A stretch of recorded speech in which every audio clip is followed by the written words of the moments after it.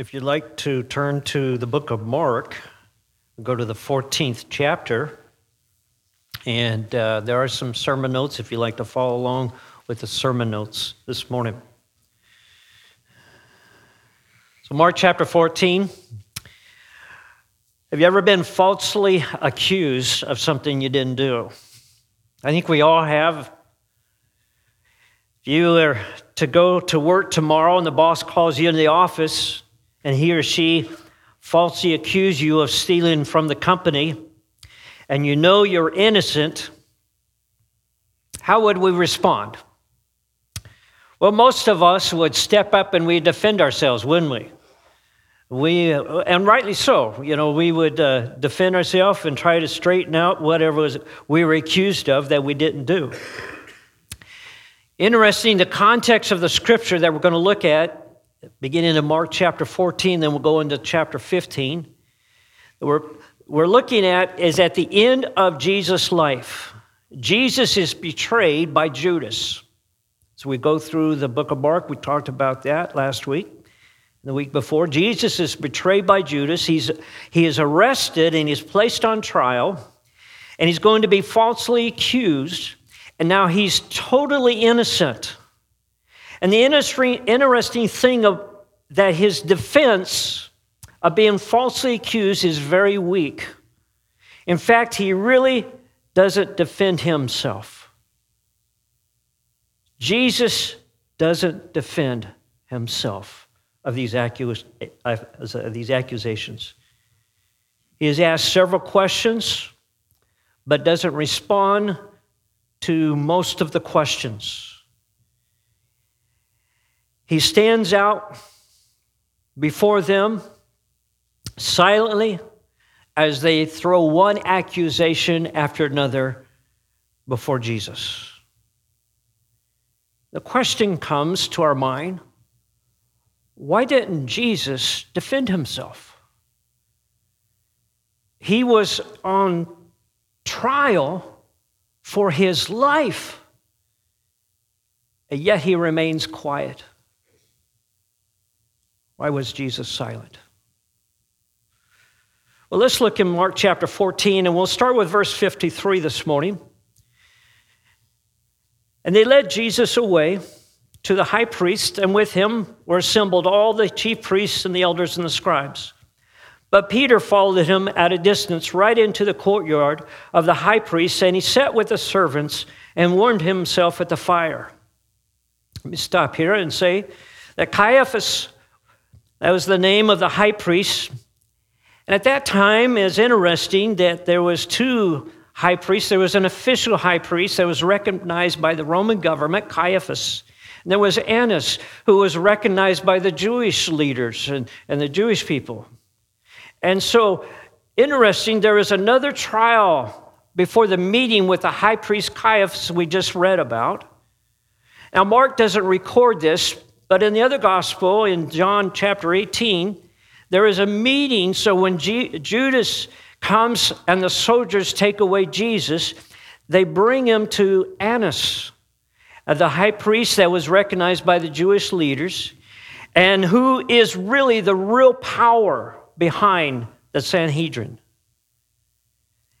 And interesting to note that there was another trial that Mark doesn't record in Luke chapter 22 of an official daylight trial recorded in Luke 22.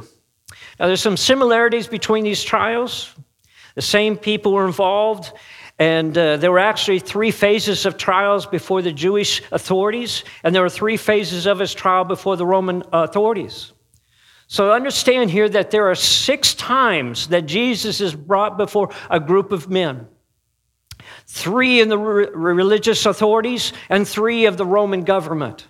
That he is brought before and he is accused of these things that they say about Jesus. And of course, he is innocent of them.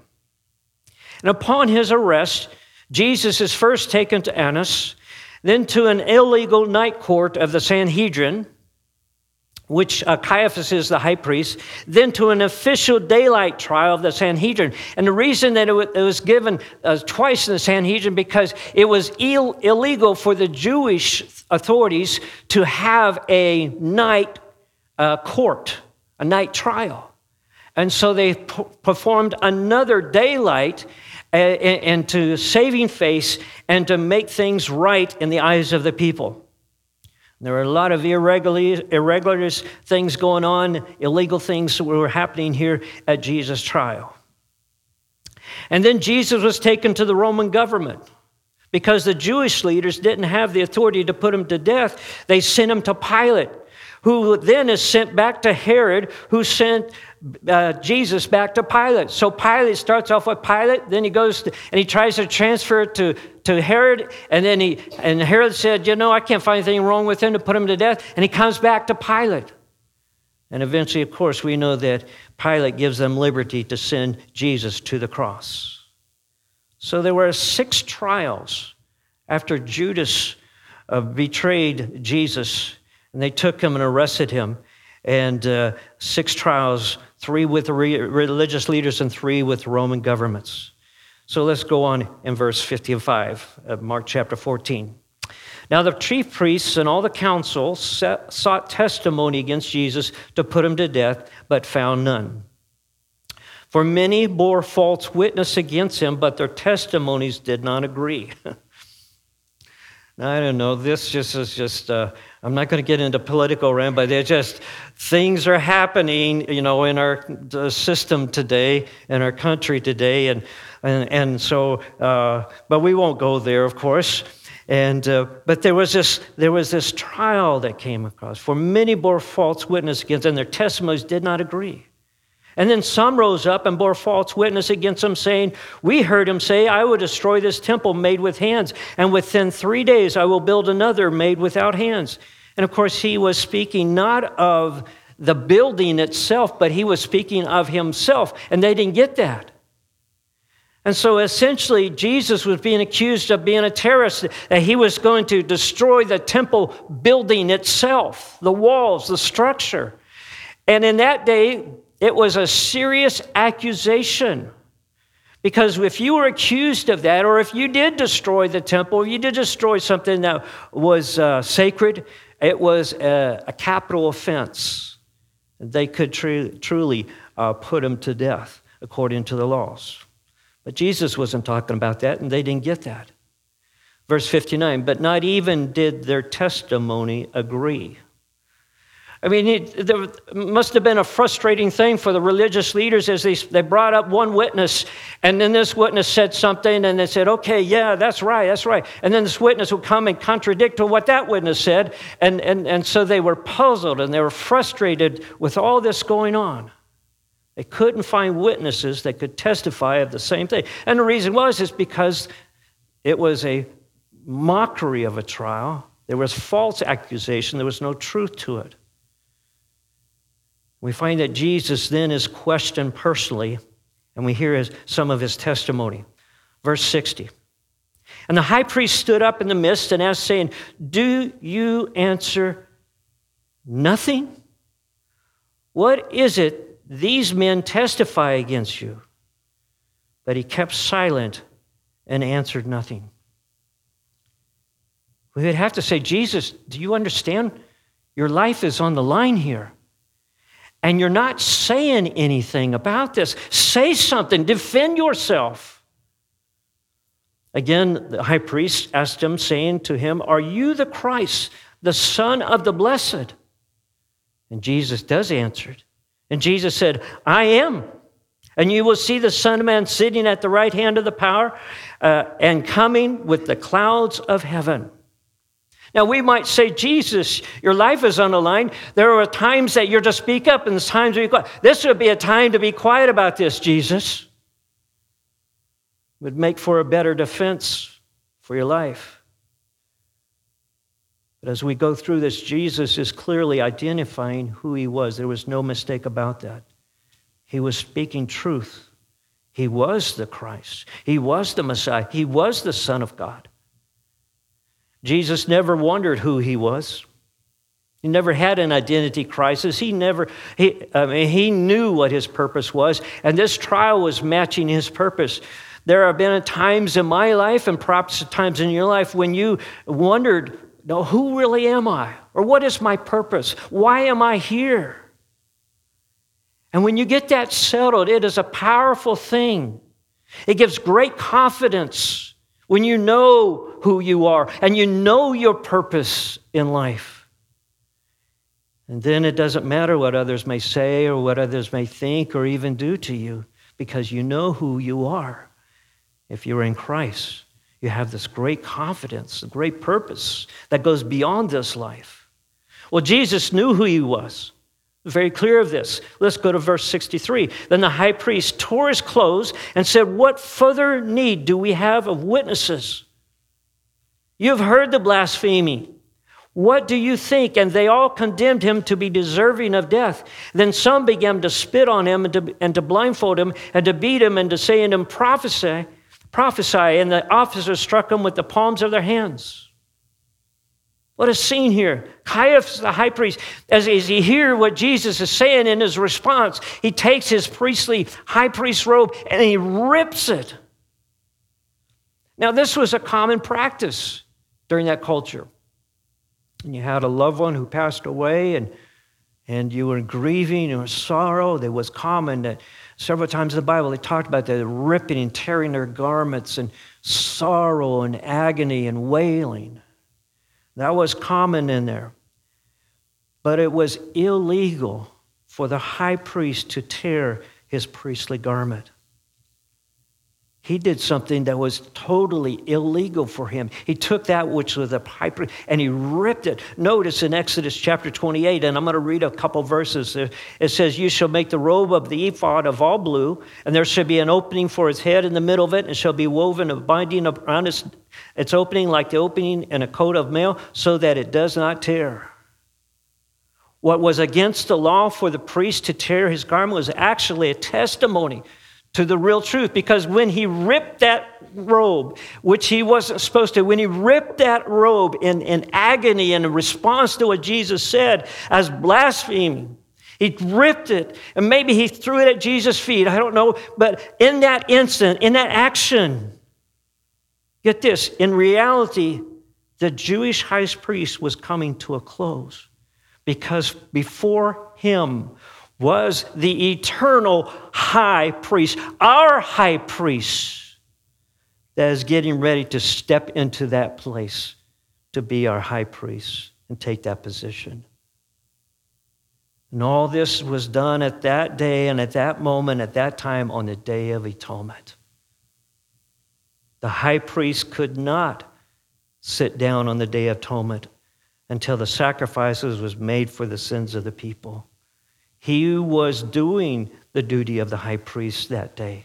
He was going to go into that Day of Atonement, the Holy Holies, with the sacrifice for the lamb, of the lamb for the sacrifice for the sins of the people.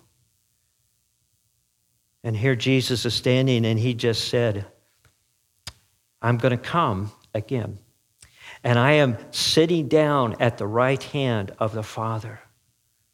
And what Jesus is saying, he says that I'm getting ready to be the high priest, and I'm going to be that lamb. I'm going to be the sacrifice for the sins of the world. And I'm going to come, and I am going to sit down, because it'll be completed. It'll be finished forever. I think about this.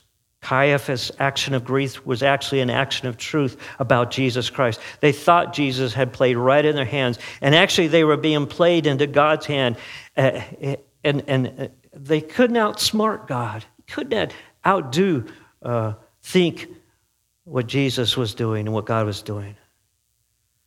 Now, the latter part of chapter 14, for the sake of time, we're going to skip over Peter, but he had a denial of Christ 3 times in that passage, and just like Jesus said he would do this. So let's jump over to chapter 15. And let's read the first 5 verses of Mark chapter 15. Immediately in the morning, the chief priests held a consultation with the elders and the scribes and the whole council, and they bound Jesus and led him away and delivered him to Pilate. It's interesting that the Roman government, when they had a trial, when they would start the day, those trials were at the first of the day. I mean, it's the very start, the beginning of the day when sunrise, and they would gather around and they'd have those trials, and he would deal with those things first thing in the morning. And so truly when they got up that morning, and in fact, when they were up all night, they made sure that they were at the front of the line to see Pilate. Verse number 2, and then Pilate asked him, said, "Are you the king of the Jews?" And he answered, said to him, "It is as you say." And the chief priests accused him of many things, but he answered nothing. And Pilate asked him again, saying, "Do you answer nothing? See how many things they testify against you." But Jesus still answered nothing, so that Pilate marveled.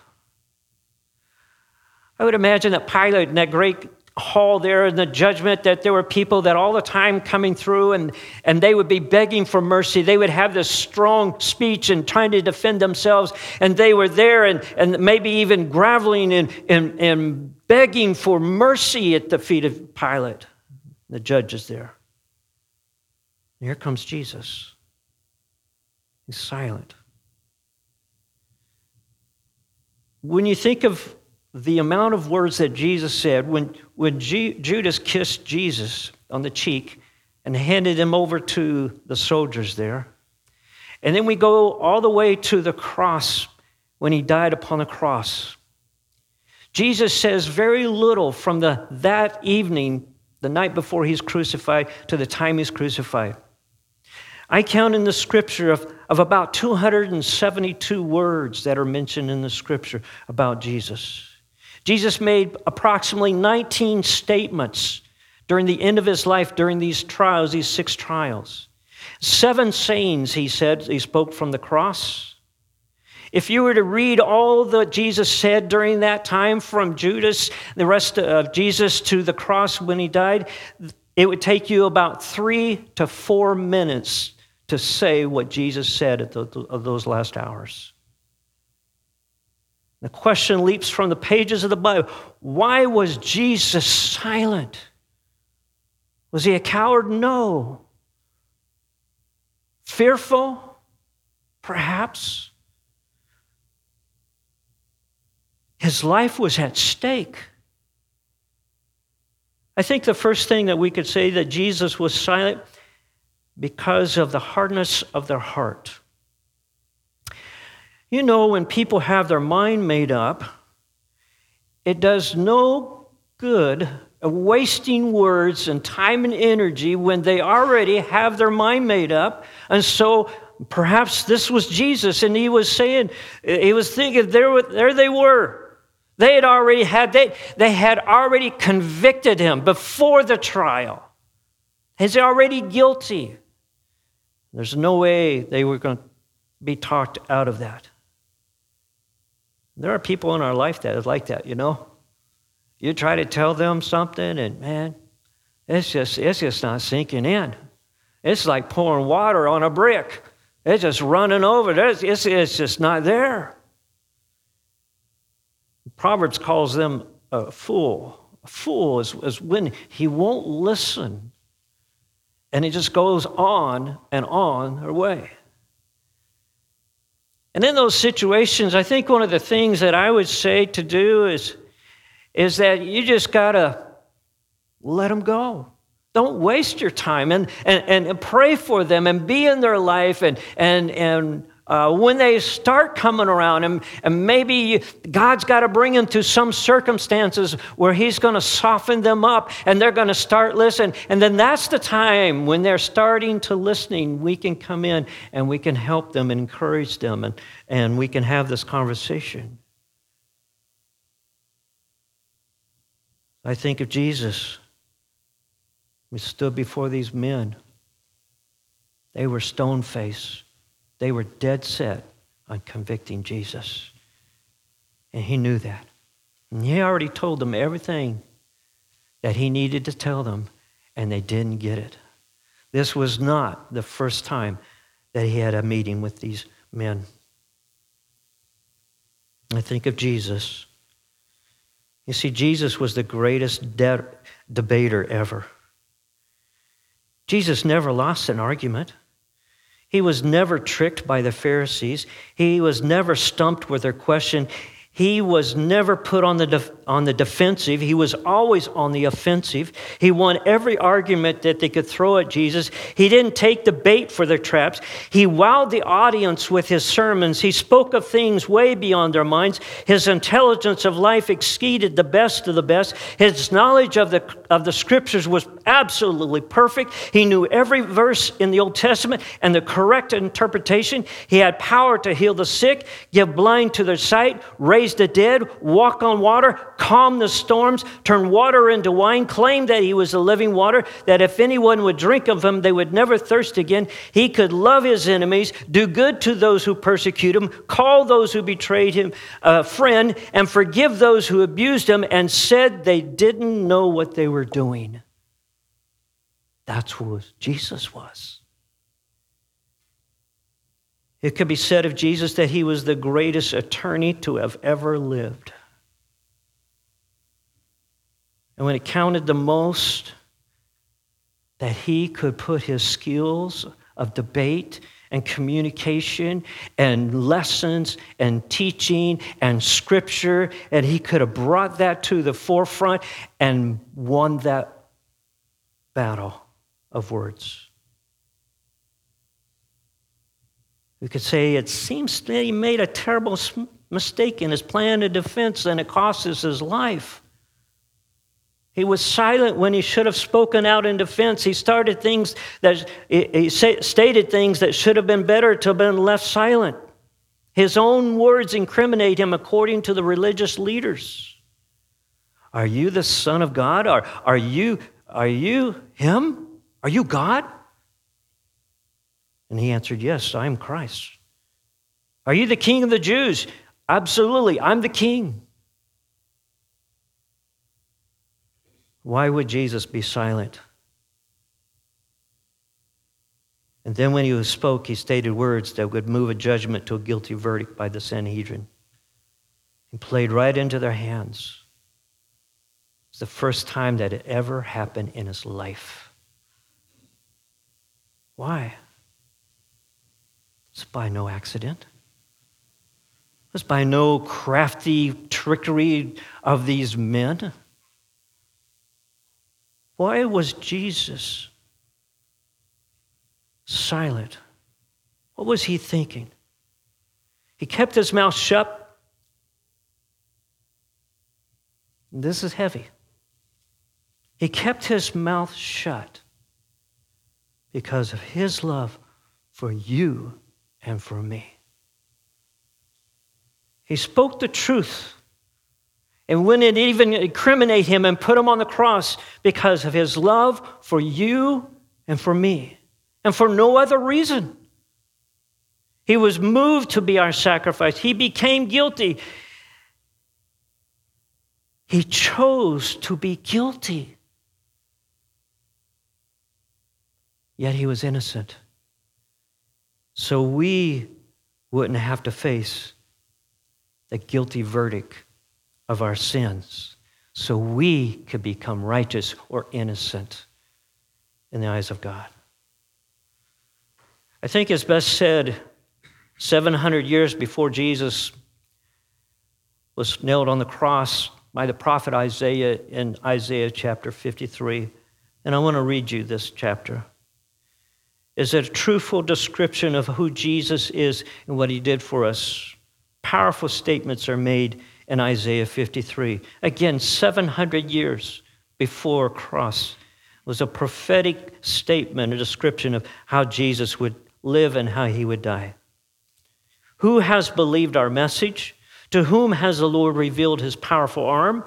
My servant grew up in the Lord's presence like a tender green shoot, like a root in dry ground. There was nothing beautiful or majestic about his appearance, nothing to attract us to him. This is Jesus, the description of Jesus. He was despised and rejected, a man of sorrows, acquainted with deepest grief. We turned our backs on him and looked the other way. He was despised and we did not care. Yet it was our weakness he carried. It was our sorrows that weighed him down. And we thought his troubles were a punishment from God. We thought a punishment for his own sins. But he was pierced for our rebellion, crushed for our sins. He was beaten so we could be whole. He was whipped so we could be healed. All of us, like sheep, have strayed away. We have left God's path to follow our own. Yet the Lord laid on him the sins of us all. He was oppressed and treated harshly, yet he never said a word. He was led like a lamb to the slaughter, and as a sheep is silent before the shears. He did not open his mouth. Unjustly condemned, he was led away. No one cared that he died without descendants, that his life was cut short in midstream. But he was struck down for the rebellion of my people. He had done no wrong. He had never deceived anyone, but he was buried like a criminal. He was put in a rich man's grave, but it was the Lord's good plan to crush him and cause him grief. Yet when his life is made an offering for sin, he will have many descendants, and he will enjoy a long life. Yet the Lord's good plan will prosper in his hands. And when he sees all that is accomplished by his anguish, he will be satisfied because of his experience. My righteous servants will make it possible for many to be counted righteous, for he will bear all their sins.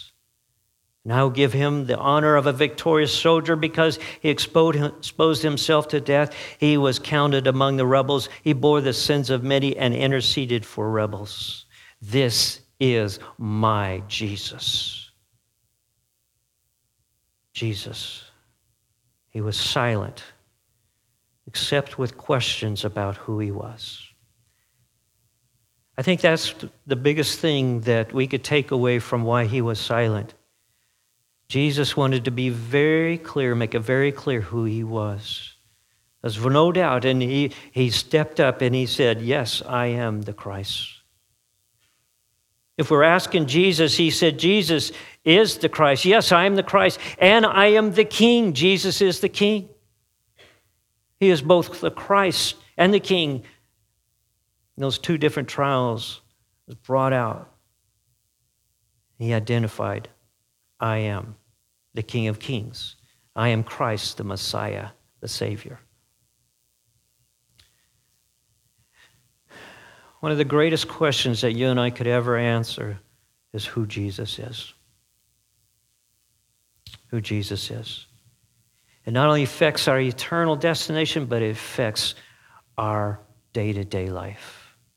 A.W. Tozer wrote this. He said, the man who comes to a right belief about God is relieved of 10,000 temporary problems, for he sees at once that these have to do with matters which at most cannot concern him for very long. It affects us in our life with what we believe who Jesus is. Would you bow your heads in prayer?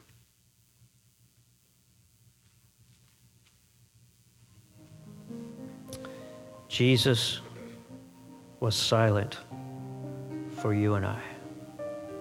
It's an amazing thing.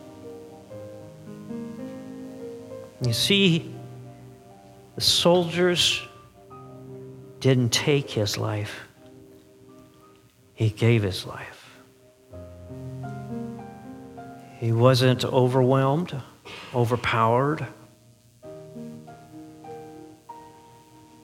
strong-armed into going to the cross.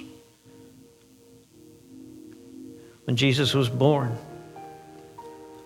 he came with the purpose of living and dying for the sins of the world, for your sins and for my sins. It's a wonderful thing when Jesus stood there. It's an amazing thing. Pilate and Herod both were amazed of his response to this trial. They had never seen anyone like this.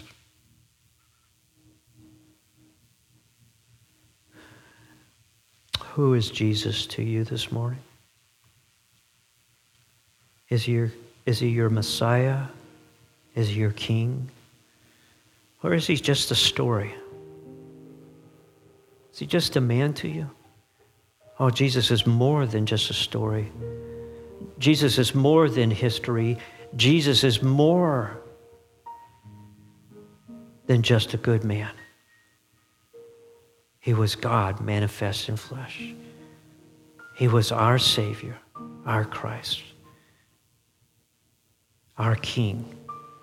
And one day he will rule and reign and correct everything that is wrong in this world. He promises to make everything right. Perhaps you're here this morning, God is inviting you to come and join Jesus, realizing that you're a sinner and realizing that Jesus paid the penalty for your sin. And just open up your heart. Say, Jesus, I accept you. I know I'm a sinner. I accept who you are. My Christ, my Messiah, my Savior, my King. And if you're here this morning and you say, well, I don't know about that, that's okay. You just keep searching and keep asking God, and even ask God to reveal himself to you. And be amazed how God will come and talk to you and work in your life. But you can't be like those religious leaders that are hard-hearted. You've got to be open to listening to God and allow him to speak to you. Heavenly Father, we sit here in awe and wonder, not only of your Son, Jesus Christ, and how he could do that, but we think about you, Heavenly Father, how you could be silent,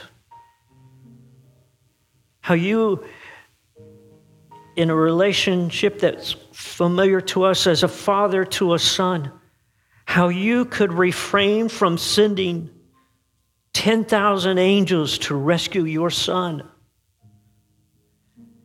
how you could hesitate to not step in between harm and your son. How you could say and do nothing while your only son is falsely accused. His name is ran through the mud. His body abused. It's a cruel death. How could you be silent, Father? And the only thing that we can think of, God, is your amazing grace, your amazing love for us. God, you love us so much. You love each and every person in this room, and you desire to help us wherever we're at. You are for us and not against us. You've sacrificed. You've paid the price, greater than we could ever imagine. Oh God, help us to see that, how deep your love is for us. Father, we ask that you help us to just continue to grow in our love and appreciation for what you've done for us. And we praise you and give you glory, all the things we have done and said. In Jesus' name, amen.